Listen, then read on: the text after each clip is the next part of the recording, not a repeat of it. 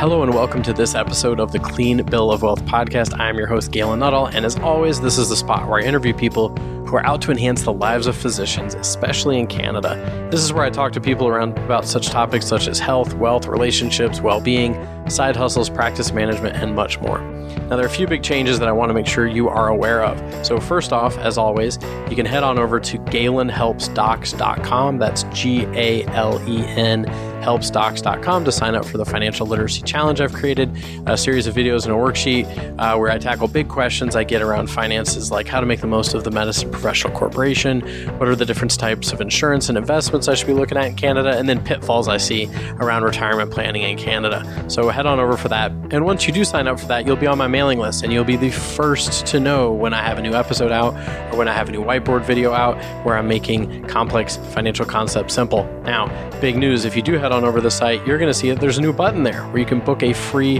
no strings attached consult with me.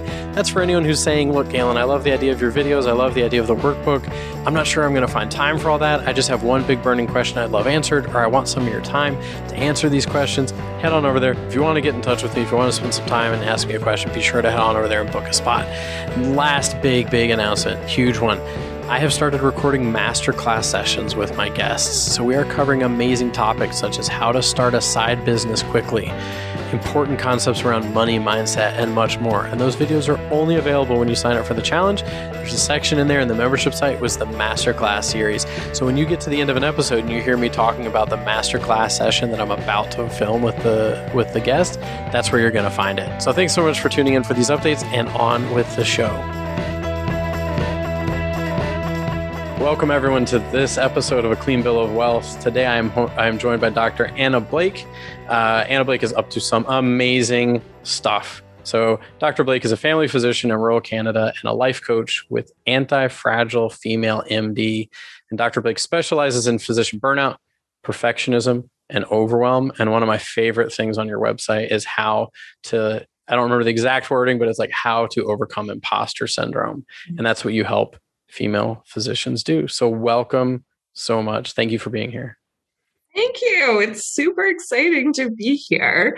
You know, it's funny because you just asked me a moment ago, what is one thing I want to make sure we cover? And I was like, let's do it super organic. But I realized when you started to say the name of my business, that the one thing I really do want to cover is why it's called the Anti-Fragile Female MD, because there are, sometimes people read the name of my business and have never heard the term anti-fragility before and don't know what it means. And so this is super cool actually to apply to the concept of finances and also to apply to the concept of just how we approach our life as human beings, especially as, physicians who deal with a lot of challenging things. So what anti-fragility is, the concept was coined by a guy named Nassim Taleb, who is an author. He's a philosopher, and he wrote this cool book. And, essentially what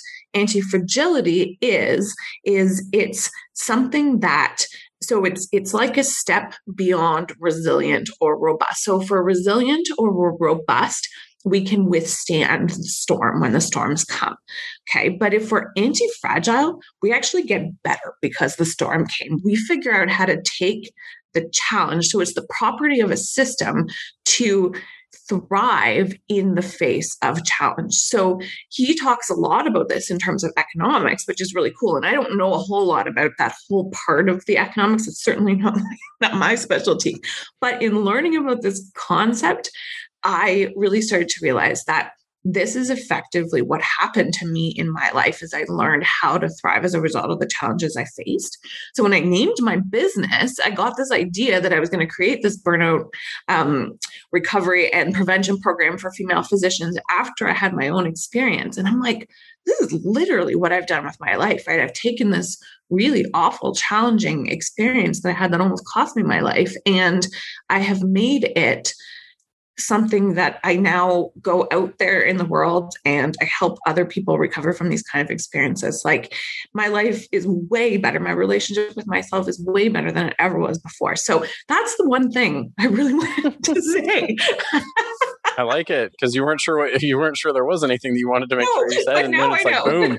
right off the bat. Well, I really love that because I think it is important because I think it could be confusing to hear the term anti-fragile or what does that mean? Or, and I definitely hear in the physician wellness space of, resilience is sometimes seen as like, I've definitely heard the conversation of if the system looked different, we wouldn't have to be as resilient, or if the system looked different, we wouldn't have as much burnout. And what I'm hearing from you is really this anti-fragile concept is, like you said, resilience is like toughness in face of something, where it sounds like what you're helping promote is the idea of transformation or growth through something that's happened or something that's going on, like seeing it from a different angle. Yeah, very much so. And, one of the biggest reasons why I do that is because I think in having worked with a lot of female physicians, and I've been down this road myself, I think when we look at the system and all the systemic problems that we face, we can often fall into this trap of frustration and anger, and especially if we go down the road as far as burnout, is we become kind of apathetic. There's this depersonalization piece, right? There's this detachment from it all.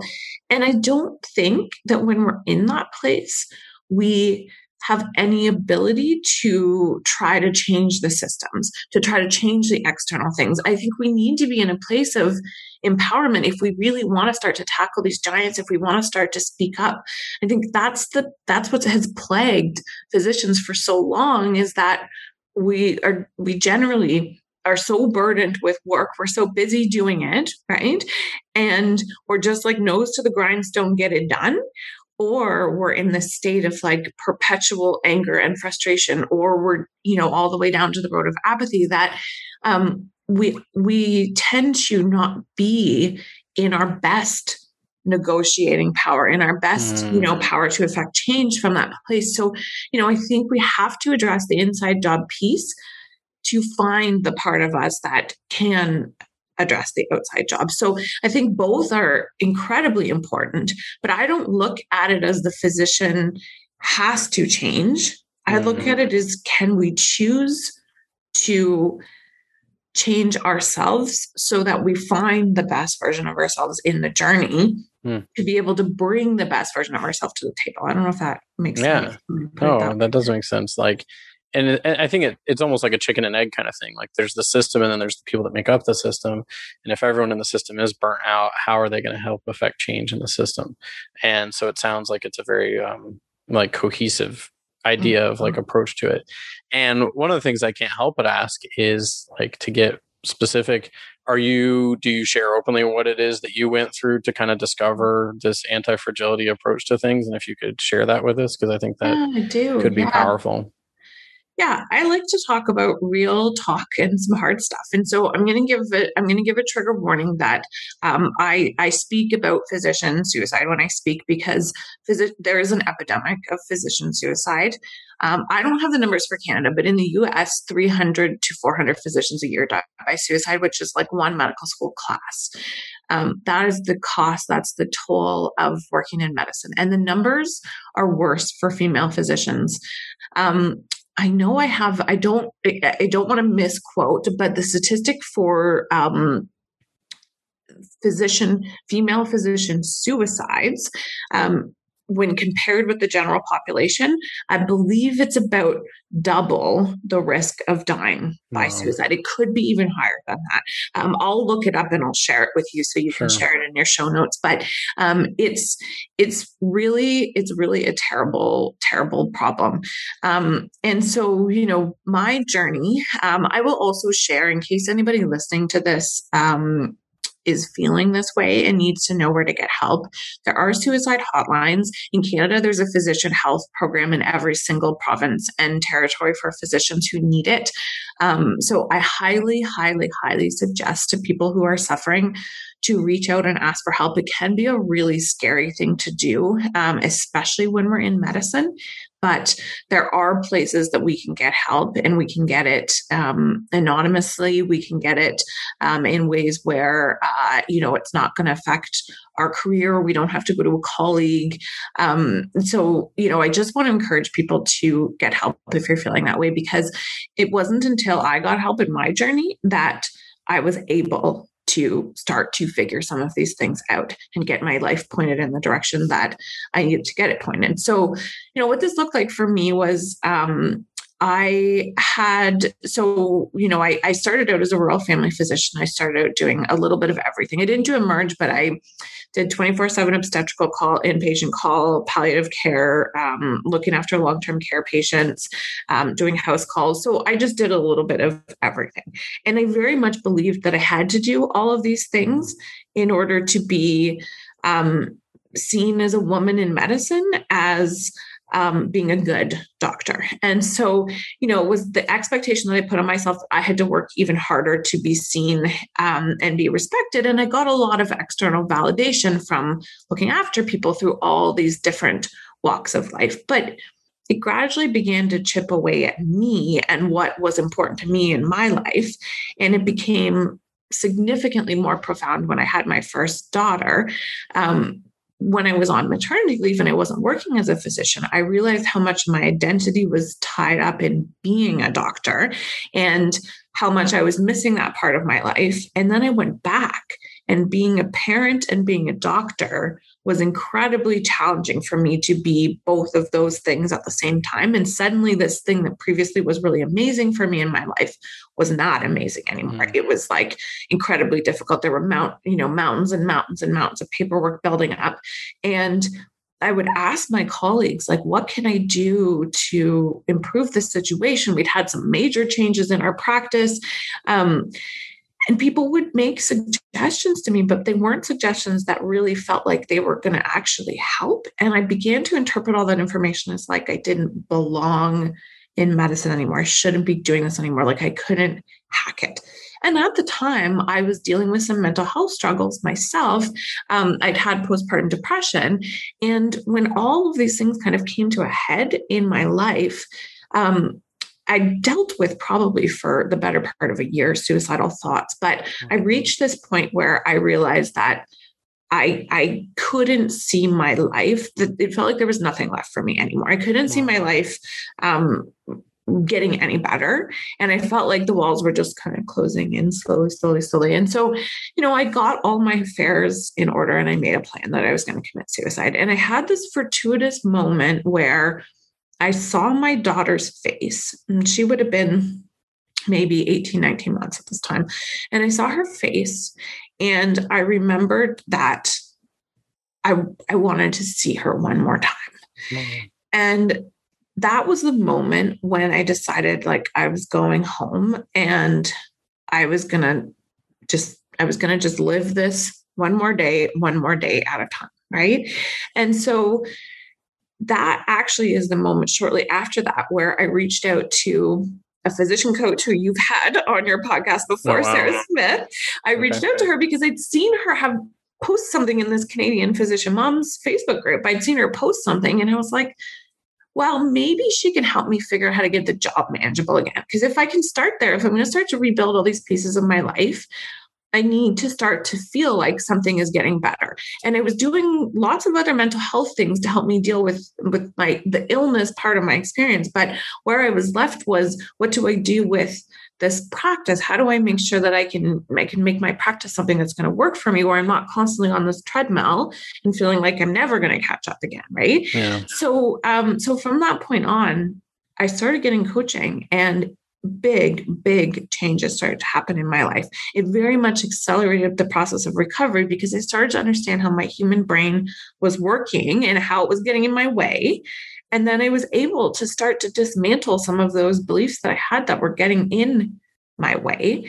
And eventually, fast forward, in 6 months, I realized like, this is so freaking amazing. I can't not tell other people about this. And that's how I became a coach. So that's the long version. But I think it's really important to talk about because, we struggle in silence. Like another piece of data from studies of physicians, physician mental health and physician suicide is that when many physicians experience suicidal thoughts, I don't remember the number. And when we do, like something like 80 to 90% isolate.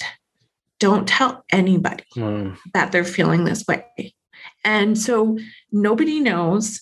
And as a whole, physicians are very productive, very high functioning individuals. And so we can look like really, really productive. We can get away with being in a really bad place and still show up and still get the job done because we just are so hardwired to do that. And so I think that's why it's like these things just happen suddenly, right? It's like suddenly a physician is dead and nobody knew that they were in that dark of a place. Nobody knew it was going to happen. It's just suddenly it happened. And so, I do this work not because I think coaching is the cure for suicidality in physicians. I want to be really clear about that. I think we need our mental health care system to take care of us when we're sick. But what I've found in my own journey is that my progress with getting all of these other problems in my life figured out came when I started to learn how to understand how my human brain was functioning and how to get it functioning for me rather than against me. Got it. So first off, thank you for sharing that, because that's a very powerful, like I find that I definitely fall into this sort of trap or belief that like if physicians have it all figured out, like, and I do know, like, I mean, my dad's a physician, so I grew up like, I'd ask my dad a question. My dad would rarely say, I don't know. He'd always be like, well, let's figure this out. It was never like, I don't know. And I mean, I joke with some people about how that maybe is like a training thing of like, you don't want to admit you don't know, or you don't want to. So, I mean, so I definitely fall into that. And so like, I mean, I really appreciate you sharing that, because that's a very powerful, definitely, a powerful story around what you were facing and how you got some help. And definitely like that, understand first off, like reaching out. Like I know I downloaded the guide that you have on your website, and I know that one of them was like to face what's happening. Like I can't remember which number, but it was like just like see what's actually happening and like own up to the breakdown that's occurring in your life. And I do know that like I myself, when I go through life pretending everything's okay and I don't voice that breakdown, or I don't voice that thing that's not going well, it doesn't help anything by not voicing it. And I oftentimes get stuck in, I'm going to figure all this out myself. I'm going to figure out what's wrong. I'm going to figure out why I feel this way.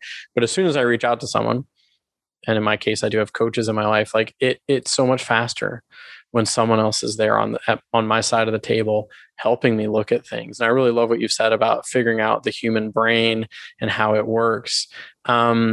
So I mean, thank you for sharing with us why you're so passionate about what you do and why physician burnout is so important to you. And so I guess the next thing I'd really like to know is, and you mentioned it, like when people are in that zone, they can feel like this is the way it is. Like there's no way out of this. Like that, you even mentioned at a logistical level in your office, like pile up mountains of paperwork, like this is just the way it is. And some of the generic advice you were getting wasn't really going to solve the problem. So I'd love to know, like, where do you start with someone when you're working with someone and helping them with this? Yeah. So it's funny because, when this process doesn't look the same for any particular person, right? When we do this, but I think that you really struck on something that's super important when you mentioned in the I can't even remember what I called it either, but it's like 10 steps to overcoming physician burnout for female doctors or something like that. It's called, the top 10 ways to survive burnout for female MDs. So it's so many people that I work with are like, I can't be burned out because I know somebody else who's got it worse than me, or I haven't been in medicine long enough to be burned out, or like, aren't you supposed to get burned out when you're like 20 years in? I'm not even 5 years into my career, right? So there's a systemic denial of burnout in medicine. So one of the first steps I take with my clients is just to like gently help them understand how the elements of burnout. So, burnout has these three characteristics when we define burnout. So emotional exhaustion is one of them, and depersonalization is the second one. And then the third one is this general sort of sense of feeling ineffective or like what we're doing isn't making a difference anymore. So many female physicians struggle with the emotional exhaustion component of burnout. And I think that we oftentimes can't see this. And it really overlaps a ton with compassion fatigue, which is basically where it's the cost of caring for other people for so long that it just sort of fizzles out and we become kind of numb and unable to connect to human beings anymore. And so this is what happens, right? And so often we can't see it. So the first step I take with my clients is I help them to see really what is going on for them, right? I help them to like acknowledge it and to say like, you're not alone in this, right? Like there isn't something wrong with you, because that's what our brains are programmed to do, right? Most of us have these harsh inner critics. We're perfectionists. So we just like judge ourselves. And, you know, what happened for me as I started doing this work with female doctors is I realized there's patterns of thinking, maladaptive patterns of thinking that are behind all of these things, right? So I have nicknamed them the female MD mind traps. And I call my online course Overcoming the Female MD Mind Trap, because I think, you know, they're not things that are specifically unique to physicians, but I think they're really common in female physicians. And so I've started to, you know, to help my clients see which ones are getting in their way and stopping them from achieving what they want to achieve in their life. So that's kind of the first step in the process that I take. And it's a profound one, because sometimes just understanding understanding what we've been believing and acknowledging it, we suddenly, when we shine light on it, it's like, you know, you turn on the light in your messy closet and you put a few things away, then suddenly you're like, oh, the closet isn't all bad. Like there's nothing really wrong with this place. You know, I can even hang out in here if I want, but like, I just needed to put a few things away and clean it up a little bit, right? And turn the light on and not have it be like a dark and creepy place full of dust anymore. So that's how I kind of liken this first process of just like acknowledging what's there. Got it. Yeah. And so it sounds like it's a real look at what's happening. Like kind of, it sounds like kind of taking away some of the judgment or taking away some of the emotion around it. It's just like, let's just look at what's actually happening. And I definitely, you know, I heard from what you said that you don't know if it was that they're not necessarily unique to physicians, but are some of the things that females deal with. And it's really interesting because it's kind of hitting me all of a sudden. I've had 3 different podcast guests. A bit ago, I had a podcast guest. Her name is Eve Rodsky, and she wrote a book called Fair Play, which was all about the domestic imbalance in the average household where there's a man and a woman, you know, partnership. Usually men are not doing nearly as much as the woman is. And my wife read the book, recommended I read it very gently. She didn't like throw it at me or anything, to her credit. And then I read it and I was like, man, I'm really being a jerk around the house, like just kind of letting a lot of these things fall on her. And the book is really great at going into why. Then a couple months ago, I interviewed Dr. Michelle Cohen, who talked about the gender pay inequity in the House of Medicine in Canada, how female physicians make less than male physicians. And now you and I are talking and about very specific burnout patterns to female physicians. And so I think you've touched on it, but I can't help but ask, like, you know, what are some of the things that, you know, other things that you think are unique to female physicians? And then like, what are those next steps that help manage that after you've seen what's going on, like what comes next? And I know you said it's kind of unique to each person, but is there sort of a next general step to take? Yeah. So there's, you know, there's a lot of data that suggests that there's a mental load that women bear, a cognitive load of like thinking about all the things about how the house has to operate, how the finances have to operate, how, you know, the food is going to be prepared, and, you know, are the appointments going to, you know, take place that the kids need, and, you know, the sort of like higher level operational thinking, and that there's just a toll of that, right? That's a burden that women tend to take on. And I think we're taught this in society, right? And so, you know, when I talk about this female MD mind traps, they develop because of primarily 3 different things. One is the way we're raised, so what we're taught in our family of origin, right?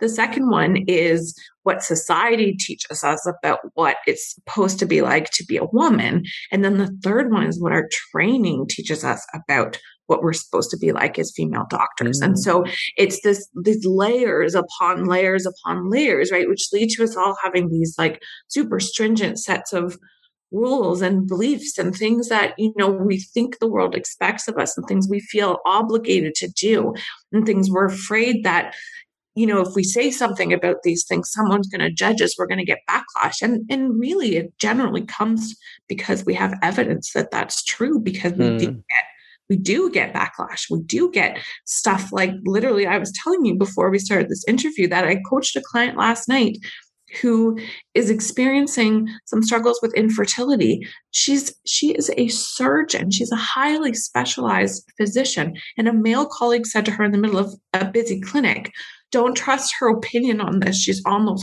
hormone things.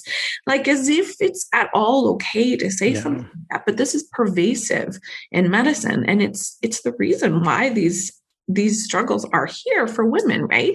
And then you have stuff like the other thing we talked about before, right? Which I'm sure Michelle was probably talking about when she talked about the pay gap, is that there was a study done not too long ago that showed that female physicians in Canada get 87 cents on the dollar and spend even more time with patients compared to males. So it's all because there are expectations, right? And as a female physician, if you cut a patient off, if you leave a room early, right? If you are like, the time is up, then somebody is going to, complain about, you're going to get backlash from it. You're going to be seen as like, am I allowed to swear on your podcast? Yeah, go for it. The bitchy doctor, right?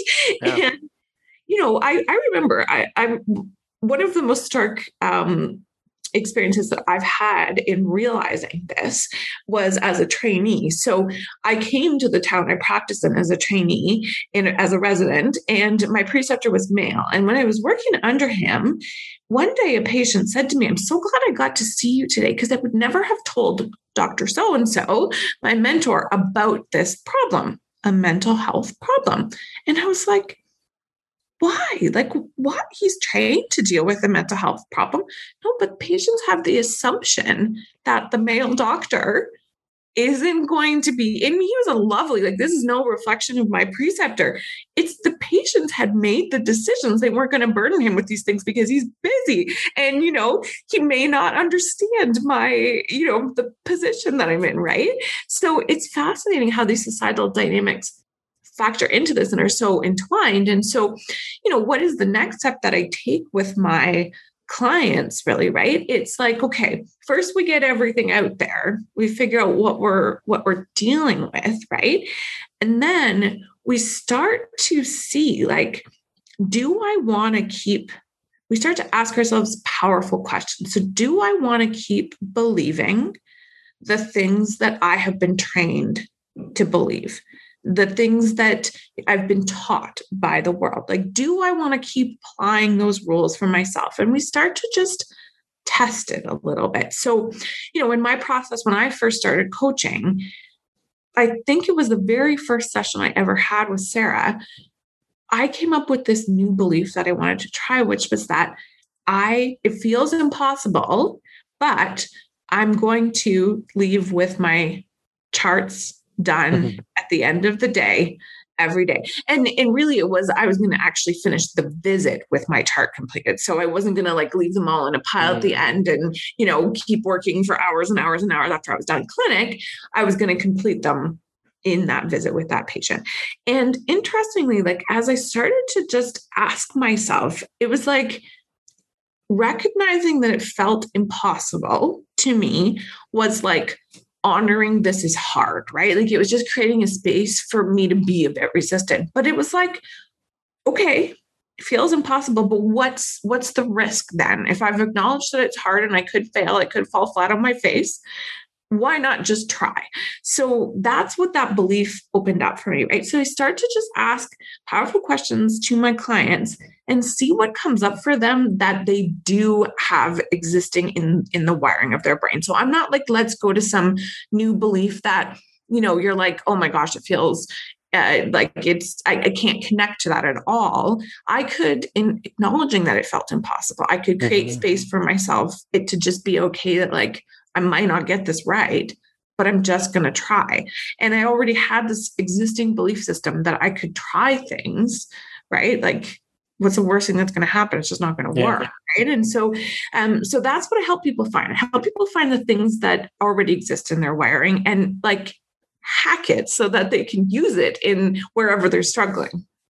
Yeah, I really like that. And I really like that because I mean, it sounds it's similar to like an affirmation, but like there's that element of realism or like acknowledging where you're coming from first. Like although it may sound impossible, I'm going to finish every visit with the chart. Like I'm going to finish the chart with the visit.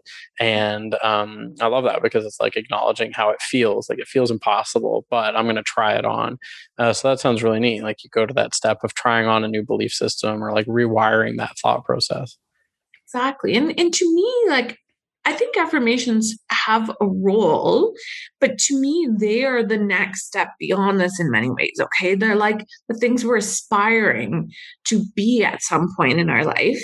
And so we're bringing them into our awareness to offer our brain the opportunity to start to integrate them into the wiring, but they're not in the wiring yet. Yeah. That to me is the next step that we can go beyond this. We can decide to choose what we want to become the new way with which we're going to think about things. But that's what we do for the really, really hard ones that we're like, I don't know how to believe that yet, but I want to believe that, I can be a doctor that gets home and doesn't work every evening, doesn't, come home, make dinner, put my kids to bed, and then go back to work for 3 hours every evening. I can be a doctor that takes Sundays off. This was one of the biggest pieces of work that I did in my own journey was I would tell myself I was going to take Sundays off after I had my kids and spend the day with my kids. But I would have this like internal tension and discomfort and anxiety about knowing there was work that needed to be done. And it was so uncomfortable for me that I couldn't be present. I'd be like trying to sneak in little ways, or I'd be telling my husband, like, just go let me finish something for an hour. And then like 3 hours later, he's like knocking on the door, like, hey, are you going to come outside and visit with us? Right. And there was so much guilt about it, but there was so much anxiety when I wasn't doing the work that I was constantly in this like tension. Right. And so I had to actually train my brain to value work less, to value the achievement, to value the getting things done less, and that I actually wanted the time with my family more. So I had to like create more desire in my brain for spending time with my kids and being present and being with them and having a day off than there was desire to work. And it took a while of allowing the urge and the discomfort of like knowing there was work out there, because there is no place in time as a physician where the work stops. It's not like you achieve some milestone. Like every time you clear your inbox, it's a fact that your inbox is going to fill up again, because it's not going to stop. Like patients don't keep on coming and keep having things and keep getting tests and keep getting whatever, right? It's a very arbitrary moment in time when your inbox is cleared. But if you can know that you're going to get your work done and know when your fast and focused working time is, and also know that that can't be all of your time, then you can start to be like, okay, I'm going to train my brain to want to do the things I'm doing when I'm in my downtime, and then to just work really hard and fast and focused in my working time. And that's how we get it done, right? Yeah. Well, I love, like, it sounds like you really looked at that reality of, and I mean, I've definitely dealt with this myself of like, when I'm with my kids, I feel like I should be working. When I'm working, I feel like I should be with my kids. And it's like not feeling like I'm where I should be.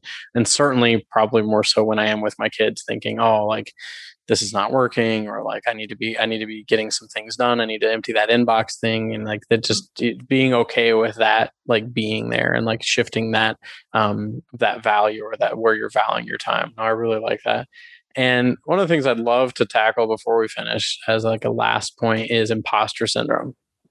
So I saw it on your website, like imposter syndrome. That for me is just a fascinating part of human existence, as far as I can tell, that imposter syndrome, because it seems so prevalent. So I'd love to know where you look at that, what you do about it, like how you can help people through it. That to me would be an amazing way to kind of finish it off. Love talking about imposter syndrome, so I'm excited. Okay, so this is my what I have come to believe about imposter syndrome. Okay, I actually kind of hate the idea of looking at imposter syndrome as being like a problem or like a thing, because studies of, high achieving people who are like getting things done in the world show that like 90 some odd percent of people experience imposter syndrome. So like it's actually probably just normal.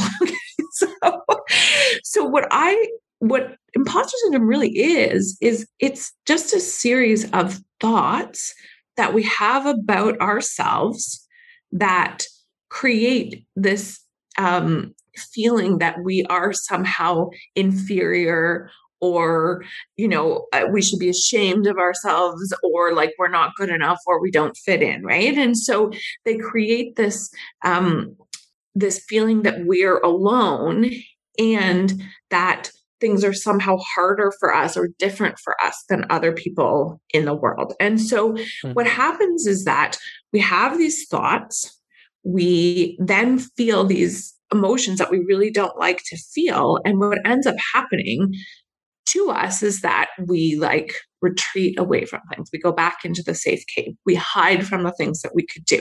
We decide like, no, I'm not going to pursue that thing. Like my favorite imposter syndrome story that I like to tell about myself is when I was in my undergrad, I was part of this Western Outdoors Club and I loved it. I loved it. And I decided one year that I was going to run for vice president of the club. And I wrote this really funny, dynamic speech. And then I showed up that night, and this guy who was like a totally popular, like just like a goofy guy, decided he was running too, right? And it was just like a self-nomination process, right? Like really low stakes. But at that point in time, my imposter syndrome, I had so many imposter thoughts about myself that it was not low stakes to me at all. And I perceived it to be so threatening that I could lose to this guy who was really popular. And maybe I would have, right? Because he was super popular, that I just didn't even put my hand up. So the speech just went to like nowhere land. Oh, wow. It's like what happens when we are struggling with imposter syndrome is we fail in advance. We don't even give ourselves a chance to try the thing we want to try because we're so afraid of feeling the emotions that come with those thoughts. And so the way I approach this with people, right, is a couple of things. When researchers, psychology research have studied imposter syndrome, they've discovered that the only thing that seems to help with imposter syndrome, the only intervention, is having a mentor who tells someone that they have imposter syndrome too. Wow.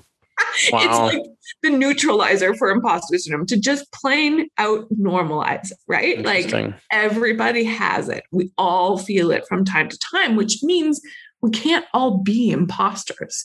If like 97% of us, like we can't all be imposters, right? We can't all have just like snuck through the door and, gotten in by the skin of our teeth, right? Like clearly it's not true. So what I start to challenge people with when, they have a pattern of thinking imposter thoughts and creating this, this kind of result of shooting themselves in the foot or like retreating to the safe cave, right? I try to teach people that if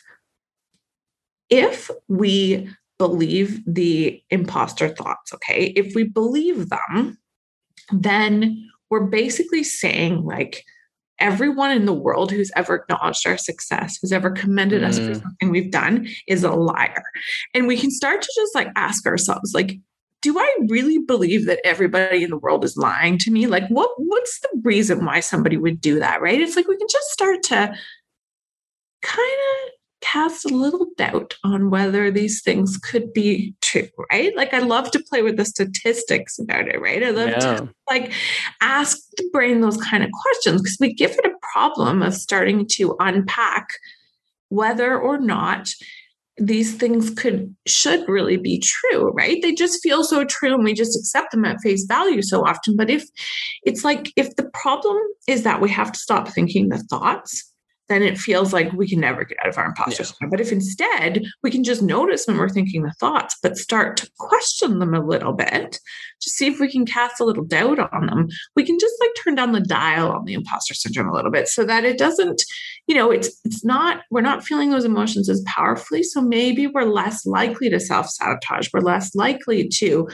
throw away the speech. We're more tolerant of stuff like, well, the worst thing that's going to happen is I'm going to give the speech and the guy's going to win, right? Like, or maybe I missed the opportunity for the best thing to happen, which was that I would have been the vice president that year, but I never even gave myself the opportunity to do it. Yeah, I really like that approach of like, it's almost like you're looking for evidence that like this can't be true around. I mean, first off, I love the idea of a mentor telling someone that they've had imposter syndrome. And I mean, I love, like, there's quotes from Maya Angelou. I mean, there's quotes from so many people. Like, there was a movie, Finding Joe. I interviewed the director of that movie. And in that movie, there's a scene where Tony Hawk, the best skateboarder alive, is going to do this crazy trick. And he talks about how when he first looked at the ramp he was about to go down, he's like, fear washed over me. And I remember that part of the movie really hitting me because I'm like, oh man, like this, if he feels it, everyone feels it. So yeah, so the imposter syndrome quotes from so many like amazing authors helps. And then also just like looking for that evidence of like, yeah, all these people who found me, who tell me that I'm good at this or who look up to me for this, they're all wrong if I'm tricking everyone into thinking I'm good at this or I'm talented. No, that's really cool. No, I really like that. And I think and for me it's the way I look at it also is like it's a sign that people care. Like if someone has imposter syndrome, I think it's because they really care about doing a good job. They really care about it. It just manifests itself in that way of, like what if I'm not good enough? And I loved what you said, failing in advance. Like you're already like, it's not going to work. I'm an imposter. Don't try. So like getting over that. Very cool. Really unpack those beliefs, right? That like sign that you care. It's so the powerful thing about coaching is we look at what the downstream effects are of the thoughts and feelings that we're having, right? And so when we start to look at the downstream effects, what we typically see is that we don't show up in our best way, that like we actually don't perform when we're in these beliefs and we're feeling these emotions. They actually impact our performance. And so if we really care, then what we would do is we would be like, oh, there it is again. Like it's normal to feel this way. I'm doing something really big and challenging and, a little bit foreign and unfamiliar to me in the world. And it's okay to feel this. It's just happening because I want to do a really good job. But if I let this like take the wheel of my car and drive, it's going to drive me into the lake versus if I'm like, I always give this analogy of, you have kids too, I know, so you can picture this, right? When your kids were younger, when the toddler was having a temper tantrum, if you didn't put them in the car seat, they would like cover your eyes and you'd drive the car into the lake, right? But if you strap them in the car seat, they can have a temper tantrum and you might still be feeling a little bit of irritation and like, frustration reaction to them, but they're safely in the back seat and they aren't going to drive the car off the road, right? So like, this is what we can do with our thoughts. We don't have to like delete them. Unfortunately, my brain wasn't built with a delete button. I don't know why. I wouldn't even need to do this job if it was, but like what we can do is we can just say to them like, quiet down. You're not driving the car right now. I love it. No, I like that. That really sounds like a really presence of mind to identify the thoughts and really just see them for what they are and not let them drive the bus, so to speak. No, very cool. I love it. Well, thank you so much for joining me. So we are about to pause this recording and then we're going to record a masterclass all about money mindset, a topic that I love, and I can't wait to hear what you have to say about it. So for anyone in the outro, I'll give the website to go check out the masterclass if anyone hasn't done that yet. Now, what I want to make sure is everyone knows how to find out more about you and learn more about what you're up to. And so the best place to go is to your website to download that guide. Would that be the best spot? Okay.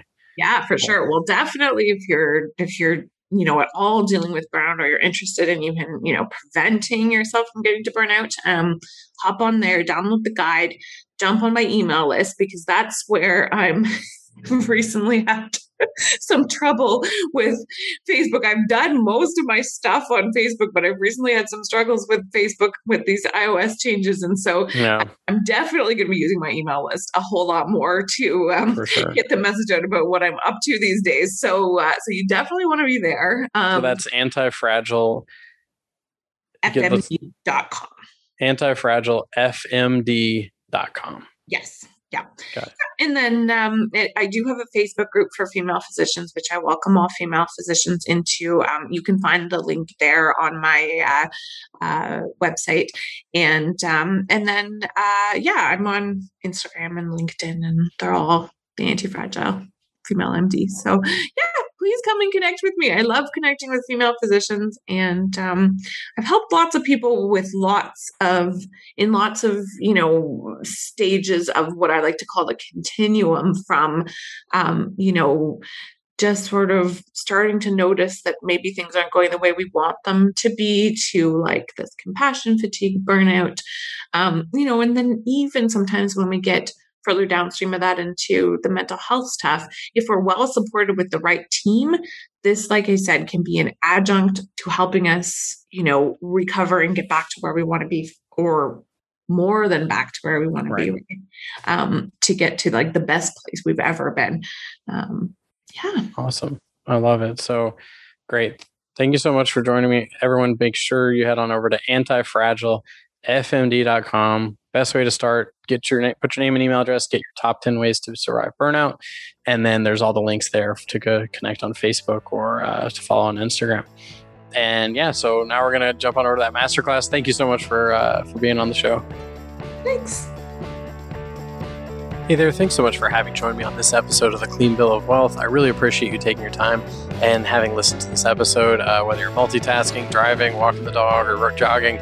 Really, really appreciate it. As always, feel free to head on over to GalenHelpsDocs.com to sign up for the Financial Literacy Challenge and be added to the email list, so you'll be the first to know when there's a new episode out or when I've added a new whiteboard video to the series. Also there, you'll see a button if you want to just book some time with me. If you have a big question around finances, you're not sure you're going to find the time to go through the videos and the challenge and the workbook, feel free to book a no strings attached call with me. And the last big thing is, if you do sign up for the challenge, you will also get access to the masterclass videos that I've started filming with my guests around things like money mindset and how to start a side business quickly, and many more to come.